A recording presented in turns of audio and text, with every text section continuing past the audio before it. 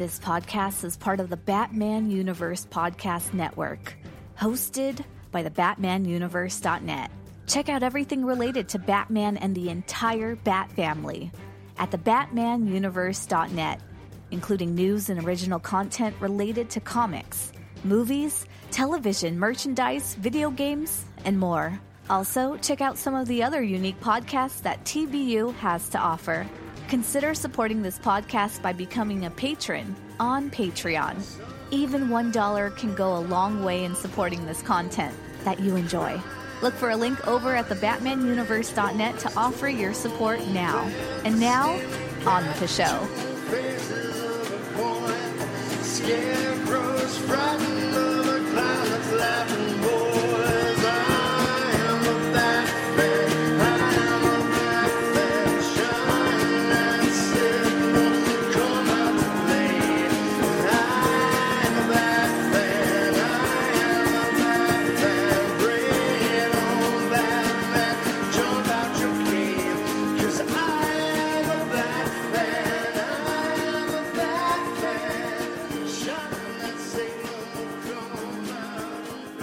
Hey everybody, this is at TimG311 on Twitter. My name is Dane, and with me, as always, is the at TimG311 Tim. You know what? Whenever I do the intro for an episode, I don't think I mention the at. I just say TimG311. I should probably start saying the at now to make it officially that it's the Twitter handle. Yeah. Are you also at TimG311 on Instagram? Yeah. No. Let's see. And I haven't been on Instagram in like a year. Yeah. 2 years, maybe.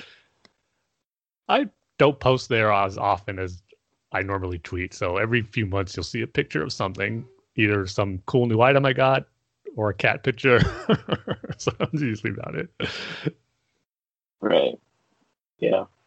I don't know. It's I guess it's for I guess I'm too old for it. So. Either too old, it could also be too young, because I think a lot of, at least some older family members I have, use it a lot just kind of as a way to keep in touch and see photographs of people they can't see too often. So yeah, I guess that's a good idea. I guess Facebook isn't cutting it for older people. Some. Yeah. Especially once you just want the photos and not posts about daily updates or whatever. Yeah. I just want to see your photos. I don't want to hear about your problems or whatever. But you know, we got a lot to talk about this episode. A lot to talk about. So yes. let's talk about another long movie. Not as long as the other one, but well, just 12-minute shorts actually, as I'm looking at the time for it right now. Yeah. Let's do our Fellowship of the Ring, Lord of the Rings Fellowship of the Ring commentary. So grab your DVD, grab your VHS, grab your Laserdisc, your beta tape, grab your projector, grab your DVHS, and grab your Blockbuster physical subscription card. And grab your Netflix physical subscription, and grab your probably the way it was meant to be seen. This one, and also the Hobbit movies with the high frame rate stuff. Grab your VHS to DVD converted copy on your old Dell computer running Windows XP. So you know what, real quickly, Dave, I sent you a text about this last week. I don't know if the Facebook algorithm or ads thing listens to our podcast, but after we recorded our last episode, I got several advertisements for VHS to DVD converted machines, like all in one. So somehow it knows what we're talking about on here. I didn't know you could have a machine like that or whatever. They're out there. Yeah. So we may say that as a joke, but if you really want to watch your movies that way, they can be done. Also, on Netflix, they have this new documentary of the last Blockbuster. Yeah, I've heard about that.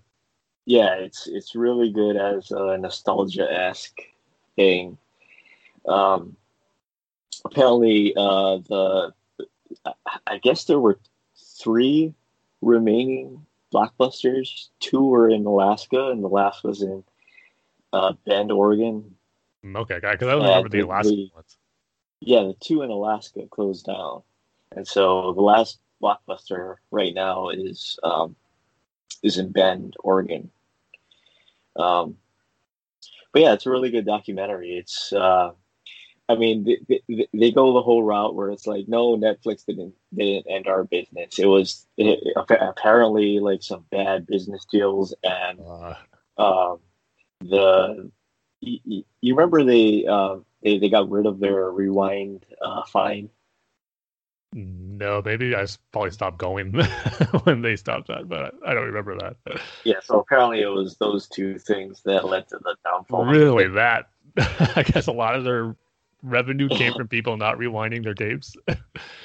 I guess so. I guess that's how they made money beyond their I don't know, late fees and wow, stuff like that. But it's a really good documentary and nostalgia documentary. Yeah, I'll probably have to check that out this weekend. Yeah. But anyway, let's move on to our movie at hand. Yes. The one we're going to be stuck with for the next 11 years. Yeah. So I'm going to give the countdown. Or sorry, we're going from minute 3 to minute 4. Yeah. Yeah, just grab your. I already said that. All that stuff. I'm going to give the countdown. So, Tim, are you ready? I am ready. All right, 3, 2, 1, hit play. On a very blurry shot of Elrond chopping down some orcs as I was paused on that third minute. That's so good. This opening sequence. I know I've been saying that on these first 3 minutes so far, but I just can't help it. Especially this moment when Sauron comes here. Just seeing his armor in full glory. It just looks so cool. See, I don't think he was this big. I think this is just like how we like Babe the Blue Ox sort of thing. You know? But it makes for a great visual effect, though, just seeing how like powerful and imposing he can be as a villain. You got to be dead after that, right? Yeah, I don't think he's getting up. Yeah, he's dead. Can't even say any last words to his son. He's Isildur. Again, just seeing this for the first time, not knowing the lore, and just seeing all this of Isildur chopping off the fingers of Sauron and not realizing he's going to get the ring, and that was how Sauron was defeated. It was just all cool seeing it for the very first time in the theater. His figure turns to ash. That's what I've never understood. Is that like a... I just think it's all like movie his thing? Power just all in the ring, like just his life essence. Like without it, he's nothing. Yeah, I thought it was just like a movie thing that looked cool. I don't know if it says it in the books or whatever. Maybe it does. I don't know. That's one detail from reading the books and listening to the audiobooks that I don't remember. I need to redo that. It's been almost about 9 years since the last time I listened to the audiobooks for the whole trilogy, which was really cool. Or I should say really enjoyable, but it's been a while. I always like to do a little refresher on the Lord of the Rings trilogy of the books. That's just so much detail in them. You can't remember everything every so often. Yeah, I was going to say, aren't they like really dense? Yeah, especially the Fellowship, the beginning of the Fellowship of the Ring.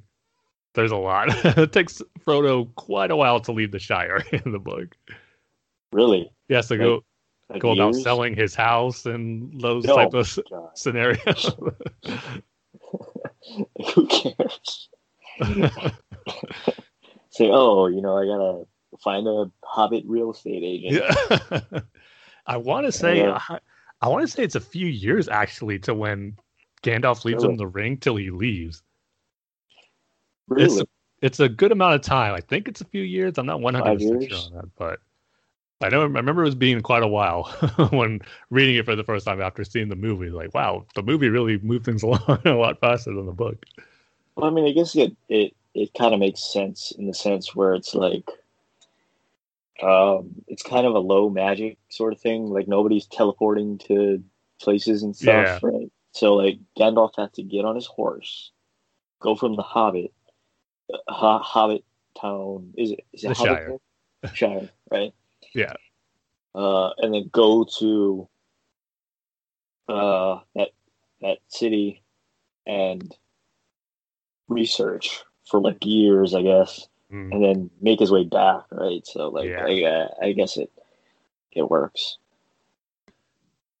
Imagine if the I movies guess followed that strictly that amount length of time to tell the story. it feels like it is being submitted by the commentary. But anyway, let's move on to our next topic, which is going to be we're going to save that big thing, the Justice League Snyder Cut, for the end, and we're going to move on to Falcon and the Winter Soldier, right? So, like, this is the show, I think, Tim. I don't know if you feel the same way, but I think this is the show that Marvel should have started off with. Well, that was the original plan. Oh, really? Was it? Yeah. It was supposed to be the first show to premiere.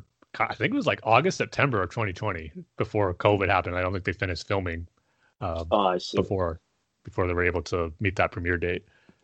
Yeah. This is definitely the show they should have started off with, and I gotta say, I really like it.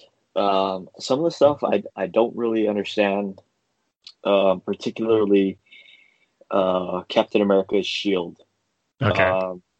So just as a basis, or just to start off, at the end of, is it Endgame? Yeah. Right. At the end of Endgame, Captain America goes back in time, right? Somehow. Well, with the Infinity Stones, he had to put those back, but they were able to, thanks to Ant-Man, was able to, and Bruce Banner, able to work out time travel. So they had a time travel machine that they built that allowed him to travel back in time. Okay, so he travels back in time, meets up with what's her name? Peggy Carter. Agent Carter. Yeah. Peggy Carter. They have a whole life, and then in the current day, Captain America is old, right? Mm-hmm. And then he gives the shield to, is it Bucky, or does he give? He gives it to Sam. Oh, okay. Yeah. So he gives it to Sam, and then Sam doesn't want to be Captain America. Yes. Because that's sort of Steve's thing. Yeah, it's that whole thing of feeling that he's not, either can't live up to the reputation, or maybe he's not worthy enough. That whole, that whole feeling where a legend of filling in those big shoes is quite the responsibility. So then, on top of that, he has to give back the shield because it's property of the government. Is that why he's giving it back, or is it because I just think he's giving it back since he doesn't feel he should have it. He wants to honor the legacy and put it in the museum where that's all dedicated to Captain America and Steve. And that's, if he's not going to have it, he feels that's where it should belong, on display there in the museum for honoring Steve. And the government took it and used it without him knowing or him realizing that that's what they were going to do with it. Because I think as we found out in this latest episode, the second one, that if he knew they were going to do that, he wouldn't have given it back to him. Yeah. Yeah, because that sort of confused me, because in the second episode, he has that line where I'm guessing it's from Civil War, where it's like they're making like Steve stole the shield from the government, and they had to go on the run. Well, here's the thing. You know what? That line actually kind of threw me off a bit, because as I was remembering the movies, in Civil War, Steve just left the shield for Tony to have. Tony Stark had it after Civil War. And then they were on the run for 2 years because of that. And then Tony was the one to give Steve back the shield in Endgame. So when Falcon said that, I was wondering, what is he actually referring to there? Maybe there's something I'm just not remembering, but as far as the timeline goes and what was shown in the movies, that's how it happened, where Steve got his shield back once Tony gave it to him and in Endgame. So he didn't have it for 2 years. So if you remember in Infinity War, when he was in Wakanda, there was that line that Black Panther says in the trailer in the movie, just goes talking to Steve, get this man a shield, because he doesn't have one yet. And he gives him some Wakandan style shield. So that line did throw me off a little bit as far as him referred to where they had to steal it and take it back. Yeah, I wasn't sure. I wasn't sure about that because I don't remember that specifically, but I don't remember those Marvel movies very well beyond, Black Panther.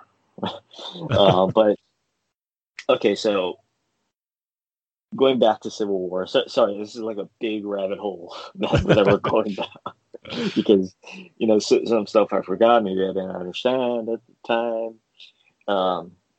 So Civil War, right? It is, isn't it about government regulation? Is that the big thing? Like, yeah, it's like superhero Iron registration. Man wants, right? Iron Man wants regulation from the government, and then some people don't want that, so they're fighting. Mm-hmm. Okay. So what side was Captain America on? He was on the side of not wanting to sign and be like a registered superhero and kind of be in the jurisdiction of the government. He wasn't for that. Okay. And Tony Stark was. Oh, okay. So it was pretty much Iron Man versus Captain America. Yeah. Mm-hmm. Okay. Also, kind of moving on from that, can you give me the 5-second / elevator pitch for who Bucky is and the Winter Soldier? Like what's his backstory? Okay. So he was Steve's kind of a big question. But... Yeah. He was Steve's pretty much childhood friend. And like pretty much they're like brothers growing up. So he was in the first movie, right? Yeah. Yeah. So Bucky enlists in the war. He fights off in the war where Steve was left behind, where Steve always wanted to go with him. Yeah. But Bucky was captured by Hydra in the first Captain America movie, and he was experimented on. But we don't know the full extent of how much until the Winter Soldier movie. So in the first Captain America movie, Steve finds Bucky, he rescues him, they go on missions together. But then on one of their missions where they were trying to capture the big Hydra scientist Arnim Zola on the train. Yeah. Bucky gets blasted and falls off, and they thought he was dead. But of course, as we learn in the Winter Soldier movie, Hydra did find Bucky's body, and because he was experimented on before Steve rescued him, that allowed him to survive the fall, and they just did more experiments with him on messing up his mind, brainwashing him, and just having him become an assassin throughout the years leading up to the events of the Winter Soldier movie, just kind of putting him like in almost pretty much putting him on ice, for lack of better words, where only waking him up when they need him to fulfill a mission, and thus prolonging his life that way. So once he encounters Steve in Winter Soldier again, that kind of rejogs his memory, but he doesn't fully come back. He still has those brainwashed, he's not mentally stable thanks to the brainwash thing that he was done in Hydra. So in Civil War, he's being framed as assassinating and causing the explosion for kind of like the declaration of those Sokovia Accords, the Registration Act, where he kills T'Challa's Black Panther's father in that explosion, or he's framed to. So Steve goes out looking for him and pretty much tries to clear his name in that. But he's obviously wanted by the government. And after the events of Civil War, where Tony and Steve and Winter Soldier, they fight, Steve takes Bucky to Wakanda since he realizes they're probably the only ones who can help him, and just to kind of keep him off the radar since Wakanda is secluded, he would be safe there, and they would be able to do what they can to get rid of the whole brainwashing stuff that was implemented in his brain to have him become an assassin. Because in Civil War, there's like this book where you just say these phrases and that triggers something in Bucky's mind that just makes him that assassin again and just makes him become a killing machine without him thinking for himself. That happened several times in Civil War. So once Steve takes Bucky to Wakanda, they were able to get rid of all that and just bring him back to normal as far as mentally.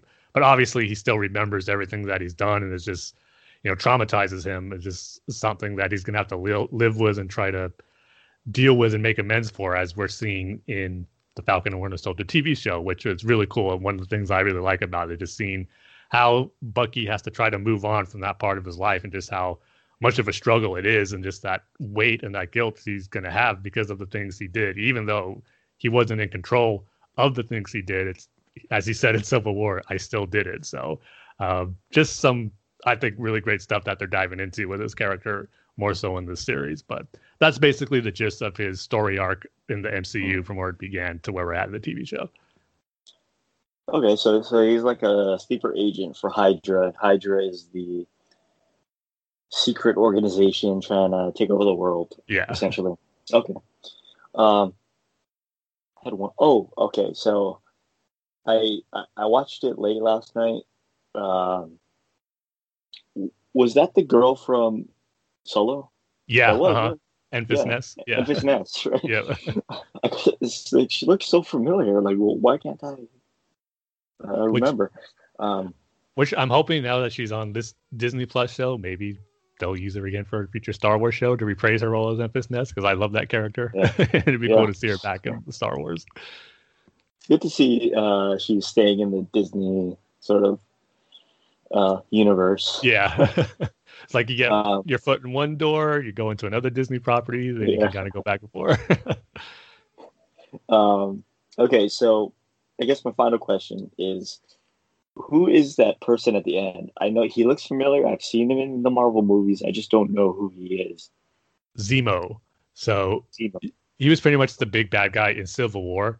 He is the one who orchestrated a lot of the feud between Tony and Steve in that movie, aside from the whole Superhero Registration Act.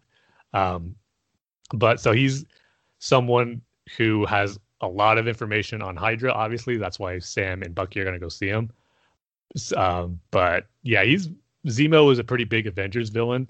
Was done a little differently in the Civil War movie in the MCU, but I'm looking forward to seeing him in this show because he's going to be donning his comic costume, which is pretty cool. It's kind of basically like almost like a robber ski mask over himself, but there's a cool visual look to it. I just loved in the comics that from the posters and stuff, it's translating pretty well in live action too. But I'm looking forward to seeing him again. So he was the one who revealed that Bucky killed Tony's parents for Hydra, and that's what caused the whole fight between Tony and Steve at the end of Civil War. So his whole thing was to bring the Avengers down from within. And he pretty much succeeded in Civil War because obviously they weren't together after that and when the events of Infinity War started. So it'll be interesting to see how long, if he decides to help in any way with Bucky and Sam, if he actually teams up with them or he has his own agenda that he's going to end up being the big bad guy in this series too. So I'm looking forward to see how they use him again in this series. Okay. I think one more question. So Steve is dead from old age? No, I think he should still be alive. Still alive? Yeah. Oh, that's good. I think the official stance in the universe, for the public to know, is that he just retired. I think that's what they said in the first episode. But I don't think no one knows that he's an old man now, except for those obviously who are really close to him. Oh, I see. Yeah, I think I'm caught up. All caught up without having to watch any of the movie. Yeah, just have you explain it to me. Which I'm sure is so much more entertaining than actually watching them. Yeah, but, so much more. Yeah, but I'm with you. I'm enjoying the series as well. The action's great, and then just diving into more of the characters of Sam and Bucky has been really cool too. So, there's only 6 episodes for the series, so we only got 4 more, which is kind of a bummer. But so far it's been really good. I just wish, when they had the truck to truck fight on top of the trucks. I wish they just zoomed out a little bit so you could see the fight a little better. Yeah, I know what you mean. There's a special 2 close-up shots with kind of Falcon flying around a little bit. Yeah, amongst the trucks and trying to save Bucky. I know what you mean on that. Yeah, I just wish they sort of zoomed out just a little tiny bit so that it wasn't so fast. But Yeah, I'm loving the series so far. More than I did WandaVision. So, um, yeah, I'm gonna keep watching it, Tim. Nice. Tim, I'm gonna keep on watching a Marvel TV I know. show. Wow. What an age we're living in. But now we can get to our news. Gotham Knights has been delayed. The video game. It's okay if you kind of forgot about it because both Tim and I also did. Um, Not so much where I but forgot about it, but kind of just lost under the radar that it was coming out this year. I just thought it was kind of further out anyway when I yeah, heard this.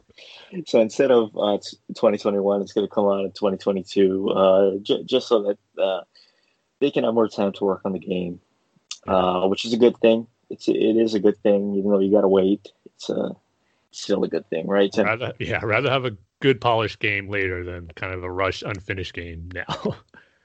But Dave, we Right. got another co-op game that's going to be coming out this year to take its place that I'm really excited about. What game is that, Tim? Teenage Mutant Ninja Turtles, I think Revenge of the Shredder is what it's called.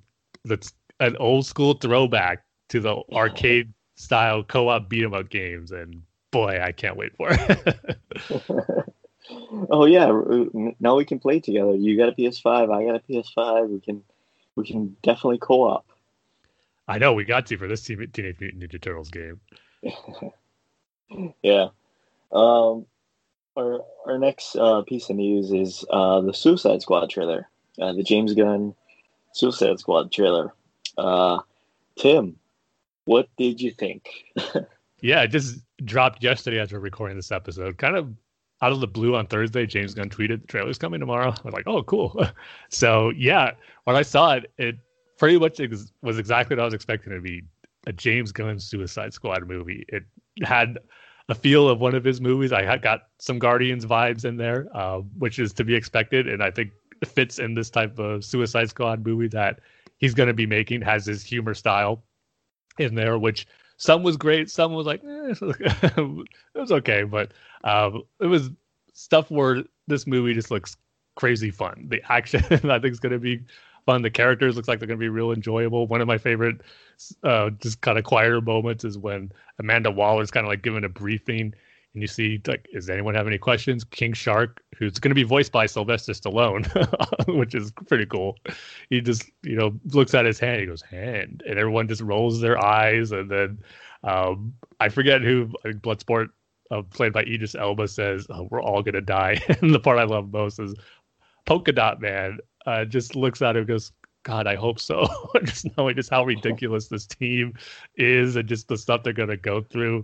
That should be a really good time. But the thing I really got me excited as a DC Comics fan is I think they might have mentioned this beforehand or it was rumored, but I can't remember. But it's definitely confirmed in this trailer what the big bad guy is going to be in this is going to be the first villain the Justice League faced off in the comics, which is the alien Starro, the big giant alien starfish, which we got a quick glimpse of him in the trailer from kind of a far out shot and a little bit of his tentacles, but it's going to be this giant starfish alien monster, which I can't wait to see in live action and see the Suicide Squad go up against. I think that's going to be lots of fun. So just a little cool throwback to some early DC lore of one of the Justice League's very first villains that they have to go up against, but yet it's going to be the Suicide Squad that's going to be going up against them. So yeah, it looks like a lot of fun. I'm looking forward to seeing it later this summer, probably on HBO Max again, which I'm loving that day and day release at home and in the theater.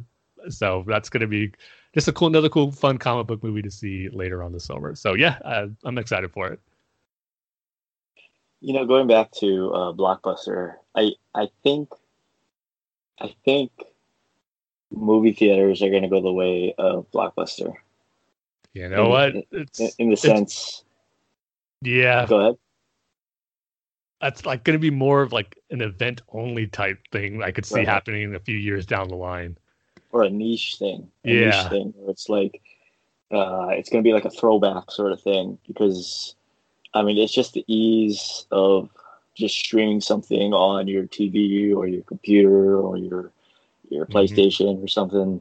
It's just easier, and I know people like to say like it's about seeing it on the big screen with the sounds and everything. But then, you can buy a big screen TV and you can get surround sound stuff and like I don't know. I kind of have this feeling that movie theaters are gonna be a throwback thing, and it's not gonna be as big of a thing as it was when we were kids, right? Mm-hmm. Yeah, I mean, for me personally, that's how I feel about it because I'm fortunate enough I was able to invest in kind of a nice home theater setup with a big screen TV and surround sound, and whereas I don't really miss the theater experience that much. I mean, there's part of me that does where when it's a big event like a big comic book movie or Star Wars movie where it is fun seeing it with fellow fans and just the reactions and the cheers you sometimes get. That stuff is cool to experience, not gonna lie. But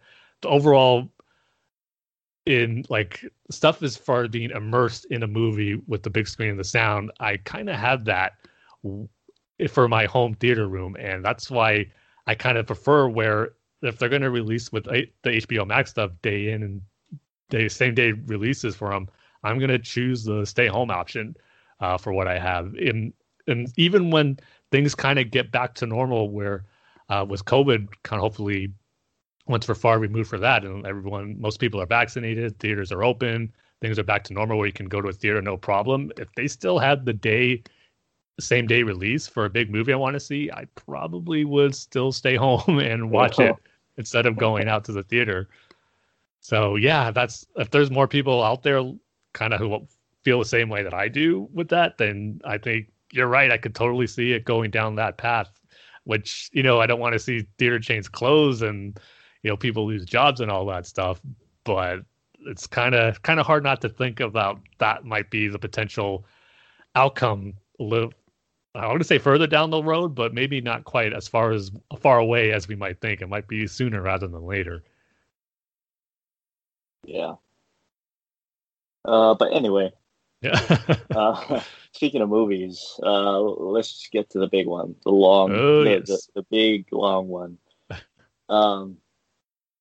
So Zack Snyder's Justice League came out. It's here. Everybody watched it. I think I'm going to give my thoughts before you go into your 4-hour long scene by scene. Yes, my review is going to be longer than the movie. Yeah. Yes, I'm anxiously awaiting to hear your thoughts, Dane, because you just sent me a text like after you saw it saying like I'm going to be surprised of your thoughts on it. So, well, I guess first off, how did you watch the whole 4 hours continuously? I did that Thursday. Yeah. See, wow. I did ask to have that day off for work, and I did get it off. But not that day, but the following day.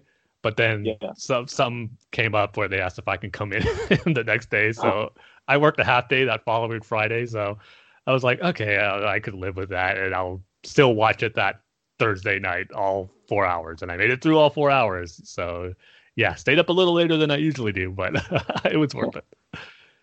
Yeah, I watched it until, or actually, I should say, I watched it on Saturday, and I watched, I want to say like the first 2 hours and 45 minutes to 3 hours. Okay. Right around the scene where Victor's in the car with his mom. Okay.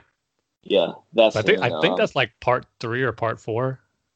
Yeah, in the chapter breakdown. Not really sure. Yeah, but yeah, and then I took a break, and then I watched the rest of it in a second sit down. It is too long. It's way too long. I was talking with my dad, and my dad was like, "Yeah, I couldn't make it through it. I had to turn it off." But yeah, it's way too long. It's still not one of my favorite films. I still don't think it's a good film. I don't think it's a good movie. It's one big giant mess. Is the best way to put it. Yeah, it's just way too. There's so many moving parts that don't really connect to each other. There's storylines that are dropped. There's things that are mentioned that are never mentioned, never seen again. For instance, Batman is wanted in Metropolis for because people think he's kidnapping people, right? Well, the thing is, there's the parademons are Batman. That's what. Yeah, people are thinking. but you're never really you never really hear about that again. So was there a no, that wasn't me. That was these parademon things that you've never seen before. Gordon kind of makes it clear as far as like, kind of putting the kibosh on that. Obviously, we know, but to the people who might think that, like hearing Gordon say that. I guess, and then in the beginning with Wonder Woman and the bank, is she at a bank? Is that a bank, or is that like a government building? Yeah, I don't think it was a bank. I think it's probably a government building. I forget exactly what it is, but yeah. With that group and like they want to like make things simpler or something, go back to simpler times, and that's totally dropped. It feels like a bunch of different movies jammed into one movie, which is, I think, it's the Marvel Avengers sort of thing, where it's like we have Iron Man, we have Captain America, we have Thor, and they're all in this movie together, and it gels together really well. Whereas this one, it just feels like it's 4 or 5 different movies that sort of are chopped up and put into something, right, into this movie. But with that being said, I feel like some of the ideas, right, some of the ideas that I guess Zack Snyder and Chris Terrio had for the characters were good. In particular, Cyborg. Yep. Right? I guess Ray Fisher was Ray with all of his allegations. I wish they did a Cyborg movie instead of this. I felt like his story was what was getting me through all of this, not necessarily Darkseid or Steppenwolf or Desaad. It was Cyborg and his story. I just wish that they just made that movie instead, and I wish it was a little more cohesive than what we got. I mean, it's all really well. It's all good stuff. But I don't know. It's like they were beginnings of good ideas, but then they tried to tie them together into this whole Darkseid thing, anti-life equation, Steppenwolf mother boxes thing, and it just doesn't work together. But I really enjoyed this movie in the sense that, yeah, some scenes were just thrown in for no reason, like that whole scene between Lois and Martha, quote unquote, just to sort of jam Martian Manhunter into the scene. I'll get to that in my review. Yes, it kind of doesn't make any sense. It's like, okay, so Lois is sad that Clark's been dead, right? Okay, I understand that, but then Martha has to show up and then say like, "Oh, you should get back into the world." It's the world is empty without you, or whatever. And then what I don't understand is like they have a scene later where at the Kent farm, and then Martha shows up and she's like, "Oh, Lois, I haven't seen you in a long time." Wouldn't Lois be like, "I saw you last week or a couple weeks ago, right?" I know there's like she would say like a thank you for getting me out of my rut. Yeah. Martha would be like, "What? What are you talking about?" yeah. But yeah, so it has these beginnings or pieces of a good movie, a single good movie that has nothing to do with the the overarching story of Darkseid and all of this other stuff. But I guess it works and it doesn't work, right? You have more time, especially with that sewer fight in Gotham. Mm. I thought that was way better. Like that sort of had a better arc to it. It wasn't just like, okay, so now we're here, now we're in Gotham talking to Jim Gordon, now we're in the sewers, we fight the guys, and then on to the next scene, right? Yeah. It gave it more time to breathe. Definitely. But some other stuff that didn't I just could not get into. The big one, and I really hate to say it, is Ezra Miller's Flash. I just thought he was too much. Really? It was too much. Especially in that scene. I'm guessing it's is it a reshoot? Is it a Zack Snyder reshoot is it Central City? Like where he saves Iris? Yeah, where he goes to the job interview. Yeah. No, that wasn't a reshoot. That was originally shot during principal photography, just cut for the theatrical release. Yeah. Yeah, I just could not remember it. But that was just, it was too much with the interview, and he's like, oh, I'm Flash, I'm fast, but I'm late. That's always Barry's thing, though. As the fastest man alive, and he's always late. I just don't think we needed it in this movie, especially the sort of portrait that Zack Snyder's trying to paint, where it's like, and I think this is what was the problem with this movie to begin with. With the Joss Whedon cut, I guess you could call it, is Zack Snyder had a specific vision, right? Which is what I think he wanted to do, was the sort of post-apocalyptic Batman, right? Yeah, kind of all leading towards that. It's sort of prologue, the epilogue that we get at the end. But then I guess Warner Brothers or DC wanted to do the Marvel thing, right? Yep. Mm-hmm. And I think this specific scene is one that doesn't work in the Zack Snyder sort of vision, right? It's too campy. It kind of doesn't really make any sense. It's introducing a character, Iris West, when we don't really need her in it, right? And at least in this movie, yeah. The cool thing, though, is that she is the same actress who's playing her, and this is going to be an upcoming Flash movie. So we will be seeing her again, but in the stakes of Justice League here, yeah. Yeah. Oh, and by the way, if you get rear-ended by a truck like that, you're dead.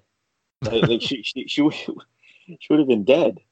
And I mean, the sort of fast thing that he does, that fast vision, I guess you could call it, and he's like touching her and he's looking into her eyes and like being all creepy. That did not work at all.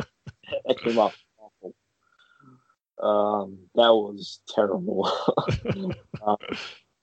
And just his little comments and, visiting his dad in prison. It's like, I don't think we really needed this story in this movie. I think we should have just shot more stuff for Cyborg instead, because his story is, it seems like this was supposed to be the basis of this movie. But then again, I can't really say that, because there's also the Clark Kent Superman thing, where it's like he's coming back from the dead.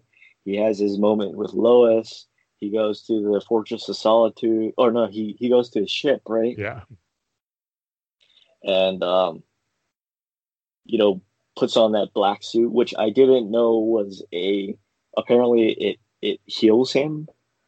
That's why he has that suit on. In the comic book versions of The Death of Superman, when he comes back, he wears that black suit. Yeah, because for that reason. But they don't really say that in the movie. Okay. It's kind of an homage to that comic book black suit. Yeah. Okay. So for like a 4-hour movie, you can cut in a 30-second scene to be like, No, that would just make it too long game. An extra 30 seconds. Oh, this heals me, sort of thing. But anyway, yeah, despite all of my criticisms and like stuff that doesn't really make any sense, this movie is like, I'll give you an example. Tim, what is your favorite food? Right? You don't have to tell me. Okay, so what's your second favorite food? And what's your third favorite food? What's your fourth favorite food? And what's your fifth favorite food? Right? Mm-hmm. So imagine those 5 things, and imagine those things blended all together in a blender. Shake, right? This is what this movie is to me. See, I'd like to think you'd have those 5 favorite foods all in like one meal, not necessarily mixed in a blender, but they're all on the table for you on separate plates, ready for you to eat and enjoy. It kind of is, mixed in a blender, because all these stories, at least they're trying to jam it together somehow. This is, I don't know. It should have been, I think Batman versus Superman and Superman's story in this story should have been Man of Steel 2. Cyborg probably should have been a Cyborg movie. Wonder Woman and what she was kind of doing in the beginning should have been Wonder Woman 2, I guess you could say. I will say, not to bag on Wonder Woman 1984, but all the Amazon and Wonder Woman stuff we got in this is a way better Wonder Woman movie than what we got in 84. Yeah, should have been Wonder Woman 2, right? The Batman stuff, you could have had your own Batman movie and just kept it as that. It's kind of it's trying to do, I don't know, Endgame as your third movie. Instead of having this lineage of movies and characters and people and themes, and that's another thing. Like, what were the themes of this movie? Because it's so patched together. It kind of doesn't have an overarching theme to the movie. Like, is it stopping Darkseid? Is it stopping Steppenwolf? Is it bringing Superman back? Is it getting the Justice League together? Is it? It's kind of all those things, really. Is it all of those things? Yeah. But then again, you have to tie those themes together to create a cohesive thing, and that's what I think this movie does not do at all. It's just one big giant mess. But with that said, I really enjoyed Cyborg's story. How he, even though it kind of you kind of got to look the other way on some stuff. Like, after the car accident, how did his dad get his body? It's like, and like, how come? Or maybe I'll ask you, Tim. How come his dad had to die in this movie? How come he could just be outside of that box and press the button to destroy the? I think he was, because I was rewatching it again yesterday, and there's one little quick detail I noticed during that scene. Like, he was ready to get out of that room. You see him about to go out, but then he sees Steppenwolf kind of charging into the laboratory area he's in. So he's like, I can't go out that way. He's probably going to kill me quicker than I have time to activate. So he stayed in there, shut the door to keep Steppenwolf from killing him before he activates the machine. So, and then it didn't even work, right? No, it worked. I guess. No, because the point wasn't to stop Steppenwolf from taking it. It was so Victor can track it. Once Steppenwolf takes it, they'll know where to find it and find out where Steppenwolf's hiding. That was the whole point of it. Okay. But yeah, I really enjoyed Cyborg's story. I guess Ray Fisher was right. You can understand him being so upset with the final cut, with how much stuff they cut from his story. Right. Like, everything was cut pretty much. I know, and it's the worst stuff for it. And I wish we just got a little bit more of that instead of all of this other bigger picture sort of stuff. I'm sort of like skipping all over the place, so. It's sort of like the movie. I'm just skipping all over the place. I enjoyed enjoyed Jared Leto's Joker. I thought it was right on the nose. Why didn't he just do this in the beginning? Sort of right. creepy, smart, intelligent Joker. I really like the scenes where he's sort of out of focus and you just see the makeup and the smile and his black eyes and stuff, the white makeup. I make another Joker movie and have Jared Leto do it. Jared Leto, what he wants to do with it. Yeah, that was the type of stuff like when he first got cast, thinking of what we were going to see this portrayal of the Joker, like finally on display in this one scene. And again, different from, I'd say, Heath Ledger and Joaquin Phoenix's totally, yeah. Totally thing. And I wish we sort of got that. Steppenwolf, yeah, I just did not care. Again, yeah, I don't know what it is. His voice was hard to hear in this. They did have like a little vocal effect on it that it didn't have in the theatrical cut, but I actually kind of liked how it sounded though. Yeah, I just couldn't get into his story or Darkseid's story. I know it's the big thing of this movie, but I just could not get into it with the mother boxes and going to get the one in Themyscira. By the way, I like how, in Themyscira they sort of built a structure with these doors and like this. It's guarded 24/7. Same thing with the Atlanteans sort of box. They created like this big thing around it, and then they have guards with guns and stuff. And then for man's one, they just put it in the like. Yeah. This tells you how pathetic men is in our technology.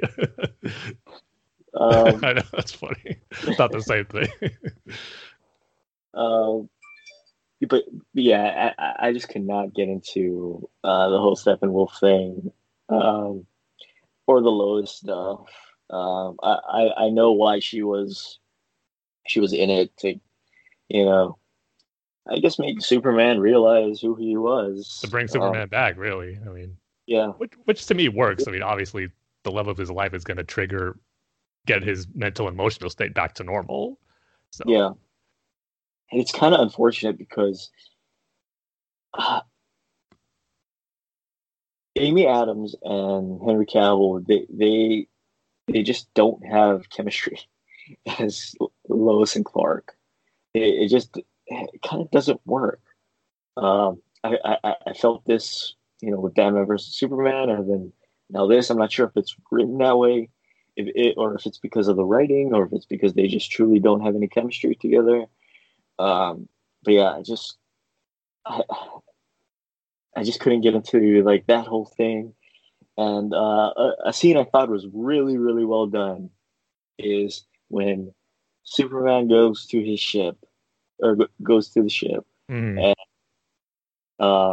he's walking through it, and then you have like the dual sort of voice from Kevin Costner and Russell Crowe. And I even think, is that new lines, or is that lines taken from those movies? I think it's mainly taken from the previous movie, from Man of Steel, but I believe there is some new dialogue in there too, because there were certain lines that didn't sound familiar to me. Yeah, right. It didn't sound familiar.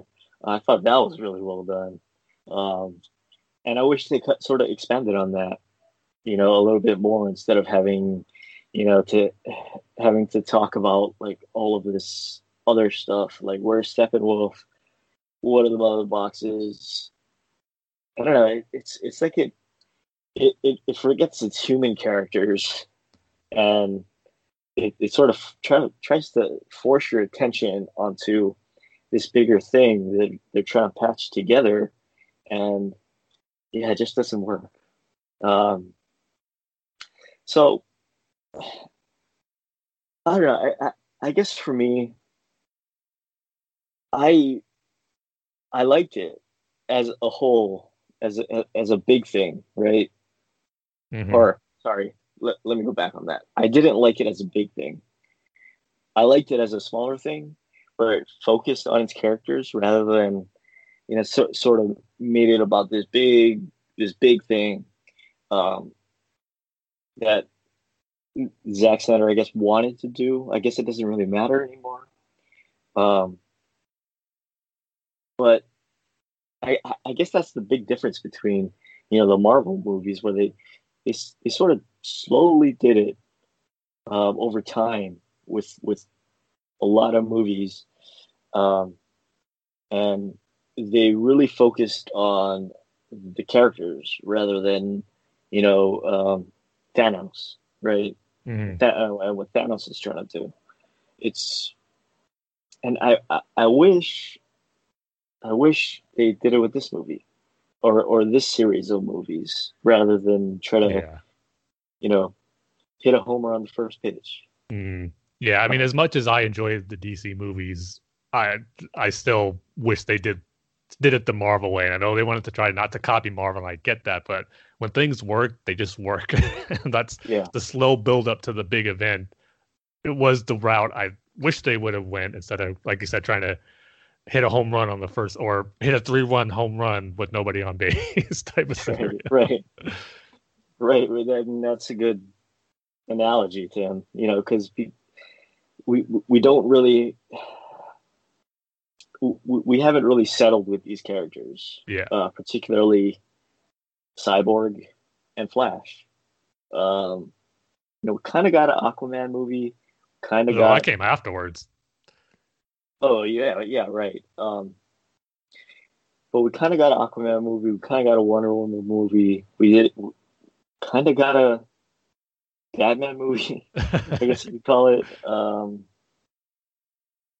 But I just wish we had a Batman movie, we had a Flash movie, had a Wonder Yeah. Woman movie, where we could really get to know them rather than just like, okay, here's a bunch of people they're going to do this thing, and yeah, that's going to be their thing. Which, yeah, it's really hard to pull off. And again, for a theatrical cut movie, even if Zack Snyder uh, didn't lead the project, obviously the final his version wouldn't have been 4 hours, so it would still be a limited amount of time, like 2.5, probably 2 hours and 45 minutes. That if he really had his true theatrical vision in there, there still would have been not enough time to really flesh out all these characters probably as well as they should in. But in this scenario of the Snyder Cut being 4 hours, I think this is kind of the only way, at least for me, and I think a few people, not a few people, but some of the people I've seen online and talked to about it, where this is having a 4 hour length movie is kind of the only way you can flesh out the stories and background of these characters that you're just introducing in this film, like Barry and Victor and Arthur, um, in this long movie to get to care about them. I think it did that, where that's why some of those instances that maybe you felt out of place or it could have been trimmed, which might be the case, but when it's just such an unprecedented way of watching a movie that's not Zack Snyder Cut is being 4 hours, it worked in that sense. Where I think without having their own movies, there was enough shown, and you got to see with these characters first being introduced here. But again, it's such its own unique scenario that you can't expect that to work necessarily the best when you're doing if it was just a normal theatrical release, and which is why I still feel doing it the slow build up with each character having their own solo movie before the big team up still works the best. But in this case, in this scenario of a 4 hour long movie, I think it does its job well as far as getting you to care about these characters that you're first just seeing in this one. Yeah, I'm kind of gonna have to disagree with you there in the sense that I I just couldn't get into characters like the Flash or Aquaman. There's kind of nothing there for them. And again, it's kind of something that the comics handle really well. and I'm not sure if it translates really at all to movies where they just don't know what to do with Batman. You know, um, Wonder Woman's fighting, Aquaman is fighting, Superman is fighting, Flash is running around, Cyborg has the mother box. They just don't know really what to do with Batman besides like, okay, so I got a ship that takes us there. I got a vehicle that takes us underneath, and I can shoot this alien gun. You know, it's like they just didn't know what to do with him because he doesn't really have any superpowers. Yeah, just that's par for the course with these movies. Yeah. Like even some of the animated Justice League movies where Batman's up against aliens and whatnot. He does what he can with the limited abilities that he has as a human. I mean, if he had the Batman Beyond suit, yeah, he'd be able to go all out with the rest of them, which would be awesome. But again, using what he has, his plane, the Batmobile, his gadgets. I thought Batman was used as much as he could have been in this fight against alien monsters who can take him out pretty quickly. But to me, there wasn't any big noticeable difference of Batman not being handled well in this big battle sequence. It's kind of, I think, par for the course for how we usually see him handled in these type of situations where there's these aliens and monsters that all the superpower beings are fighting, and he's doing what he can just as a human. Yeah, but the problem with that is I go back to Batman versus Superman and remake the suit. You know? Yeah, that's true. Or maybe it was would have took. Yeah, that's a good point. I actually never really thought about that. But. You see, I mean, like it's stuff like that I kind of have a problem with. It's like the sort of like you could have thought about that and sort of put it into the movie.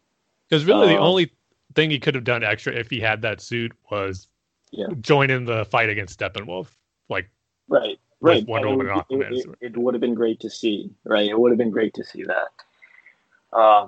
Well, like even done the Justice League Unlimited episode, Destroyer, the final episode where Darkseid makes his final attack on the Metropolis. I mean, Batman goes up against or tries to go up against Darkseid just in his normal suit. He doesn't really land any critical blows. He throws a batarang on him, an explosive batarang, which is annoying to Darkseid, but it's still made for that awesome moment where Darkseid fires his Omega beams and Batman dodges it, and Darkseid is very impressed by that. So he could have done maybe something even if he had his normal suit, but I know what you mean. Yeah, I mean, instead of having like a music video of Aquaman drinking whiskey or whatever and crashing waves and stuff with a song, or those Norwegian women singing their hymn, you know, you could have had a scene where Batman makes the suit. I'm just saying, you know. But overall, I guess I'd say I liked it. If you don't think about the little things, you don't think about the story because it's so all over the place and so patched together. It's a great action movie. I don't know how much they added to that underground fight sequence or the fight sequence at the end. I think they handled the end fight sequence, the action sequence better in this movie than they did in the Joss Whedon. Oh yeah.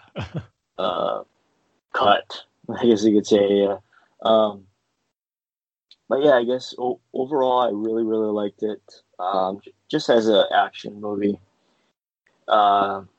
and.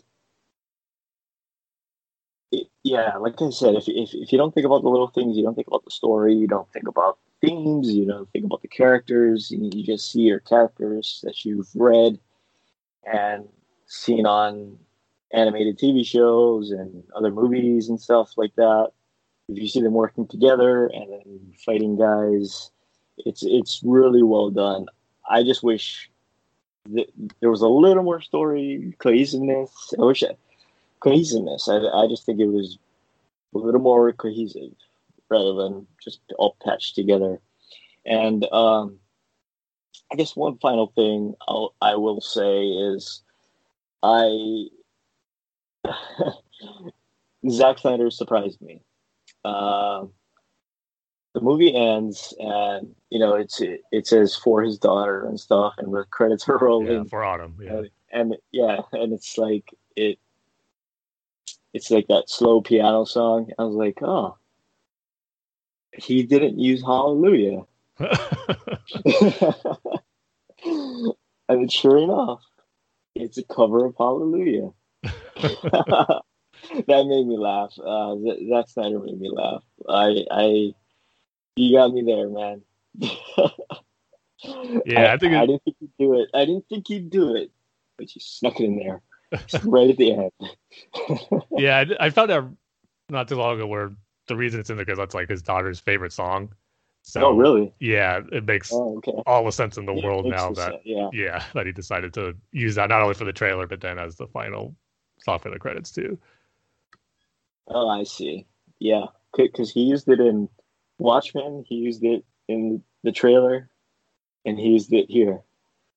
But yeah, it made me laugh at the end, and I was like, you know what? I get it. I sort of get what his fans are thinking. They wanted this. Again, let me highlight the words "sort of,"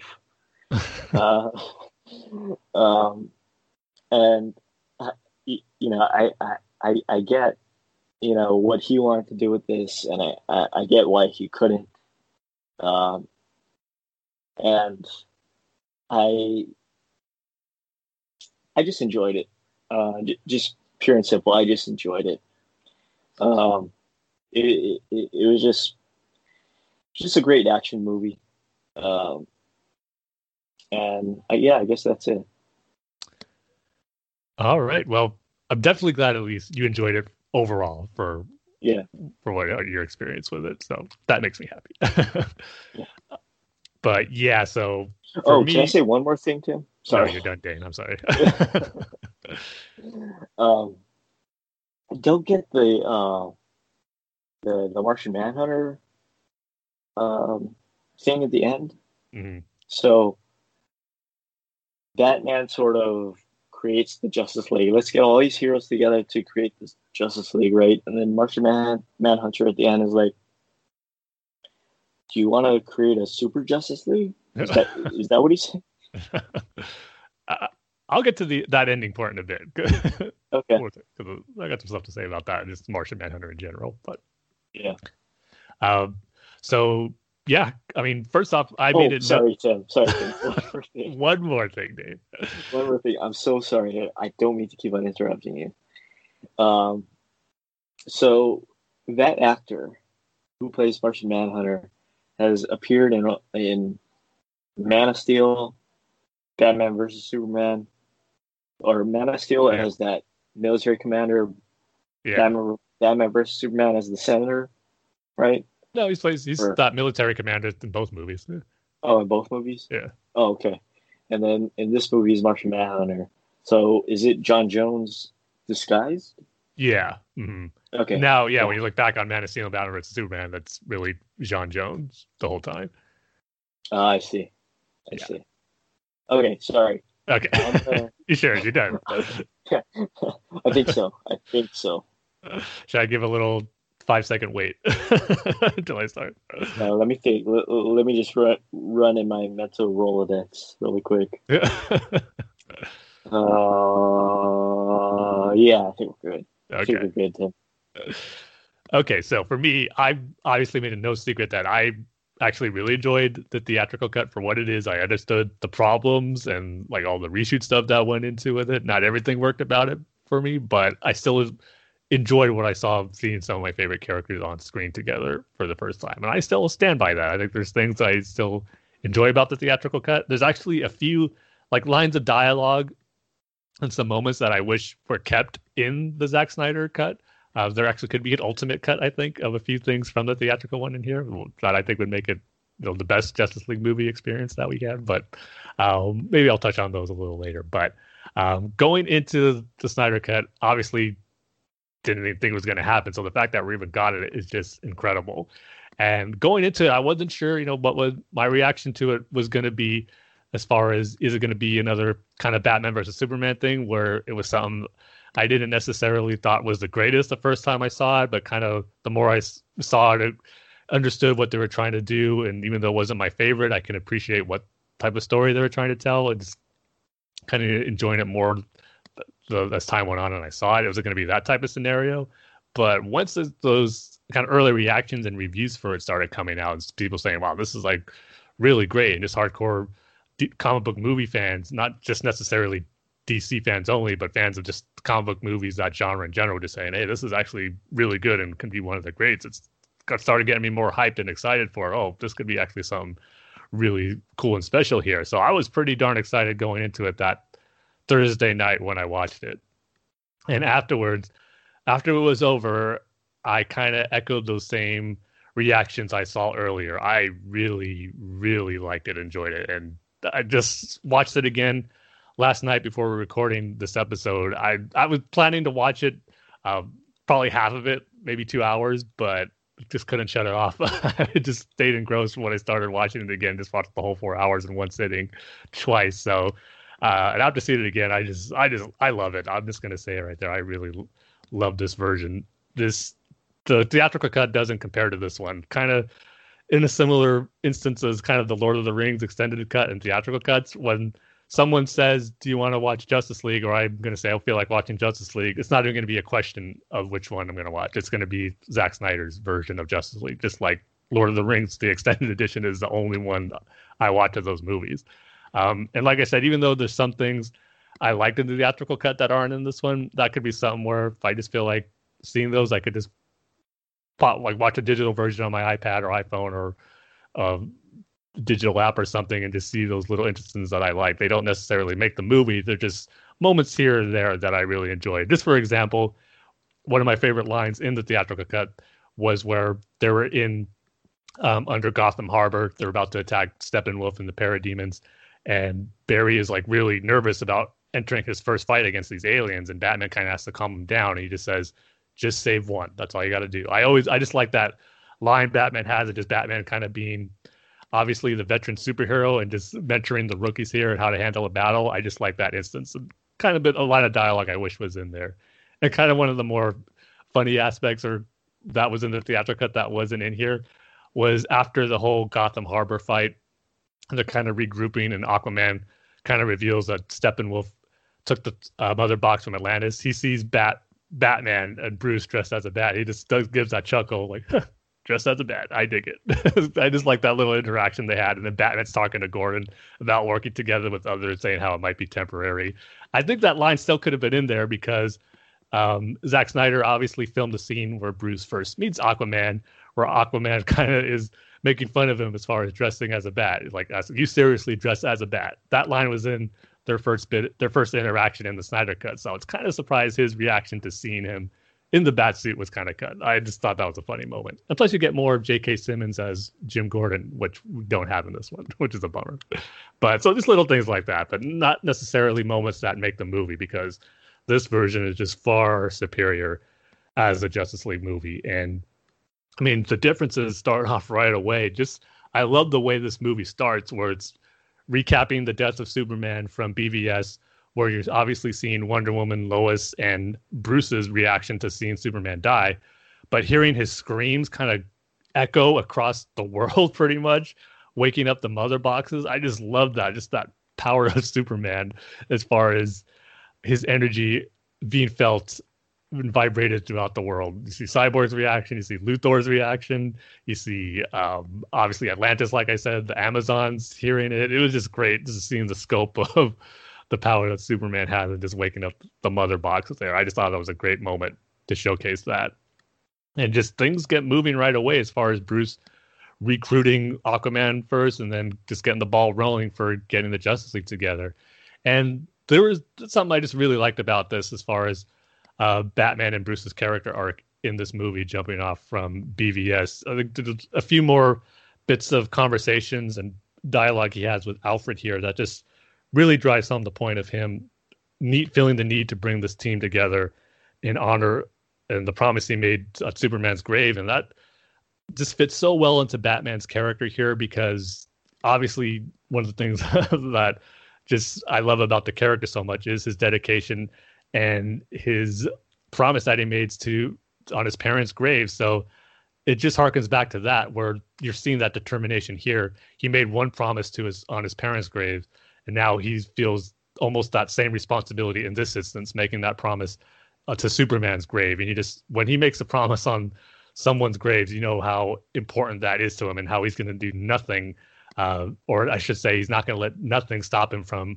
accomplishing and fulfilling that promise. And you just really felt that more in this theatrical cut, or the Zack Snyder cut, I should say, more of how Bruce felt that way and just how he really needed to do this. And it just makes total sense for his character. So I just love that aspect of it. And yeah, I think one of the big things we're going to disagree on is on this Dane is just the way I felt having that 4 hours really allowed time to establish these characters, where I really didn't feel it was kind of meshed and put together. I felt they just really had enough room to breathe. And yeah, honestly, it didn't need to be 4 hours. You could still get that point across in a little less time.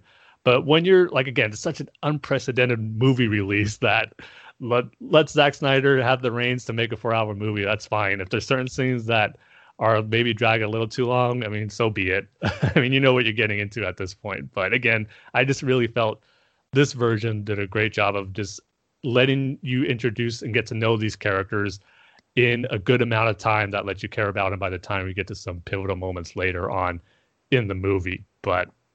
And just everything about it, where coming into, speaking of action sequences too, just how far superior this version is. When you first look at the big action sequence with the Amazon, Steppenwolf's attack on the Amazons, that was a cool sequence in the theatrical cut, but this one is just so much better. And just even the way Steppenwolf looks, his design is so much better in this one. And the CG effects too. I mean, I don't know why they changed his design. It's just so odd. It's night and day in how he looks. And his design just looks so much better here. More imposing, more threatening. And just his battle with the Amazon was just really, really incredible. Just some of the new stuff that they added to it. And just the action sequences throughout. And I'll get to the final one in a bit because I got some stuff that I can't wait to talk about there. But and another thing we're probably going to be our biggest disagreement, Dane, I got to say that one of my favorite things about the movie is just really how it dove into the DC lore of the Fourth World, the New Gods, and Apocalypse. I've been waiting forever to see at least glimpses and hints of Apocalypse Darkseid. And obviously we knew we were going to get that in this movie from the trailer. And I wasn't really counting on Darkseid to play a big role in this. And he really wasn't, but the way he was used, I thought was just perfect for this build-up to him. And it just sucks that, I don't know, I mean, this build-up's we're going to see more of him in any future movies. It doesn't look that way based on some recent comments from DC or Warner Brothers executives. But, you know, I never thought the Snyder cut was going to happen. So I've learned to never say never. And we got the Restore the Snyderverse hashtag going on and trending worldwide with over 1 million tweets. So maybe that'll have the same effect. I don't know. But I would love to see this version of Darkseid and what they establish here with Darkseid and Apocalypse expanded on. It's just begging to be told more stories with this because I absolutely loved it. And just as a huge fan of just the New Gods and in general, and Darkseid being one of my favorite villains for such a long time, and seeing him in live action for the first time and just be so perfect. I couldn't believe what I was seeing. I just had that. I was thinking that every time he was on screen, I was just like, finally, I can't believe we're finally getting a live action Darkseid, and he's being handled perfectly. I just loved how he was used in this movie from that opening, or not opening, but in the second part, the Age of Heroes, where we get that flashback where it was his first invasion of Earth. Just one of those things in the theatrical cut where it's like, I don't know why they changed Darkseid to Steppenwolf in that flashback. It just like takes away so much from that lore and history of the DC lore in that history flashback. It was just so cool to see Darkseid in action in that moment. It was such a cool action sequence. Seeing the Amazons, the Atlanteans, the old gods with Zeus and Ares was there, from the villain from the first Wonder Woman movie. It was just cool to see him, how he was when he was still in favor of the old gods. They're all working together to fight Darkseid. It wasn't just Darkseid's minion, Steppenwolf. It was the big bad guy, Darkseid.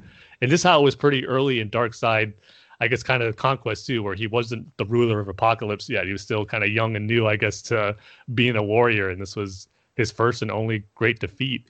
Throw in the Green Lantern in there too. I know we got a little bit of the stuff in the theatrical cut, but we got a little more of the Green Lantern of during this period of the Guardian of Sector 2814, and it was just cool to see more of that. I only wish he made a few constructs. That was my only disappointment with this Green Lantern in this one, because he was only firing beams, and I want to see constructs when I see a Green Lantern in action. But and again, he gets killed just like I was in the theatrical cut, but it was just so cool seeing that ring leave his finger, and he got killed in a more brutal way. Darkseid chopped off his hand, and we see the ring fly off the severed hand. And I like how Darkseid is looking at that and just tries to grab it, but the ring flies off. And again, I know that happens in the theatrical cut, but it's has a totally different feel when you're seeing Darkseid, the greatest DC villain, over Steppenwolf with the Green Lantern ring flying around over him. So many geek out moments like that. So the Darkseid stuff, I just loved the setup. I thought, again, if everything went out or happened perfectly as intended, where this was just the first Justice League movie that Zack Snyder does, and obviously he had plans for a second and third one, this was the perfect build up to introduce Darkseid, but not have him be the main threat until the second or third movie. And I thought this was the perfect way to have him in here. I just loved seeing him on screen. I was just geeking out every time. So yeah, that was one of my favorite aspects of the movie, just finally seeing the part of DC Comics lore that I love so much in live action for the first time. I really liked. And even Steppenwolf, I talked about how much better his design was. And yeah, he's not going to be remembered as one of the greatest villains in comic book movies, but I felt even he was a character who benefited from this extended cut, just really showing how he wants to get back into favor with Darkseid, and how he's an outcast for, I guess, betraying them and for what he did, and how he has to conquer 50,000 whatever so many worlds to be back in favor. Just seeing his motivation and doing what he does was, I thought, shown even better in this one too. So I even enjoyed Steppenwolf more than I did in the first movie, which is saying something, because he was pretty forgettable in the first one. But again, it all goes back just to me loving that whole lore of the new gods, especially with Darkseid and Apocalypse. And after seeing it, it made me want to go read some of those first New Gods comic with Jack Kirby did, establishing these characters.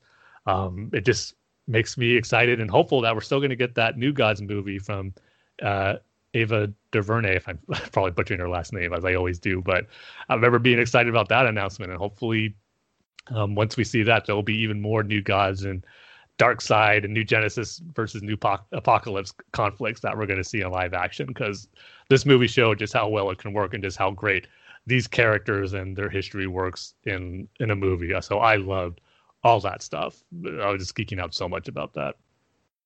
And then, yeah, just going into the final action sequence, because that was probably one of the biggest changes from the movie. One of my favorite aspects of the movie, because there were certain things throughout the course of watching it, I was wondering how different this is going to be to the theatrical cut, how much is going to be the same. And actually, one of the things I was curious about was the resurrection of Superman. I was wondering how different that was going to be. Is he going to come back in a totally different way? But the basic premise is pretty much the same as how the Justice League pretty much decides to use the Mother Box to bring him back to life so they can have a better chance of stopping Steppenwolf and preventing Darkseid from coming.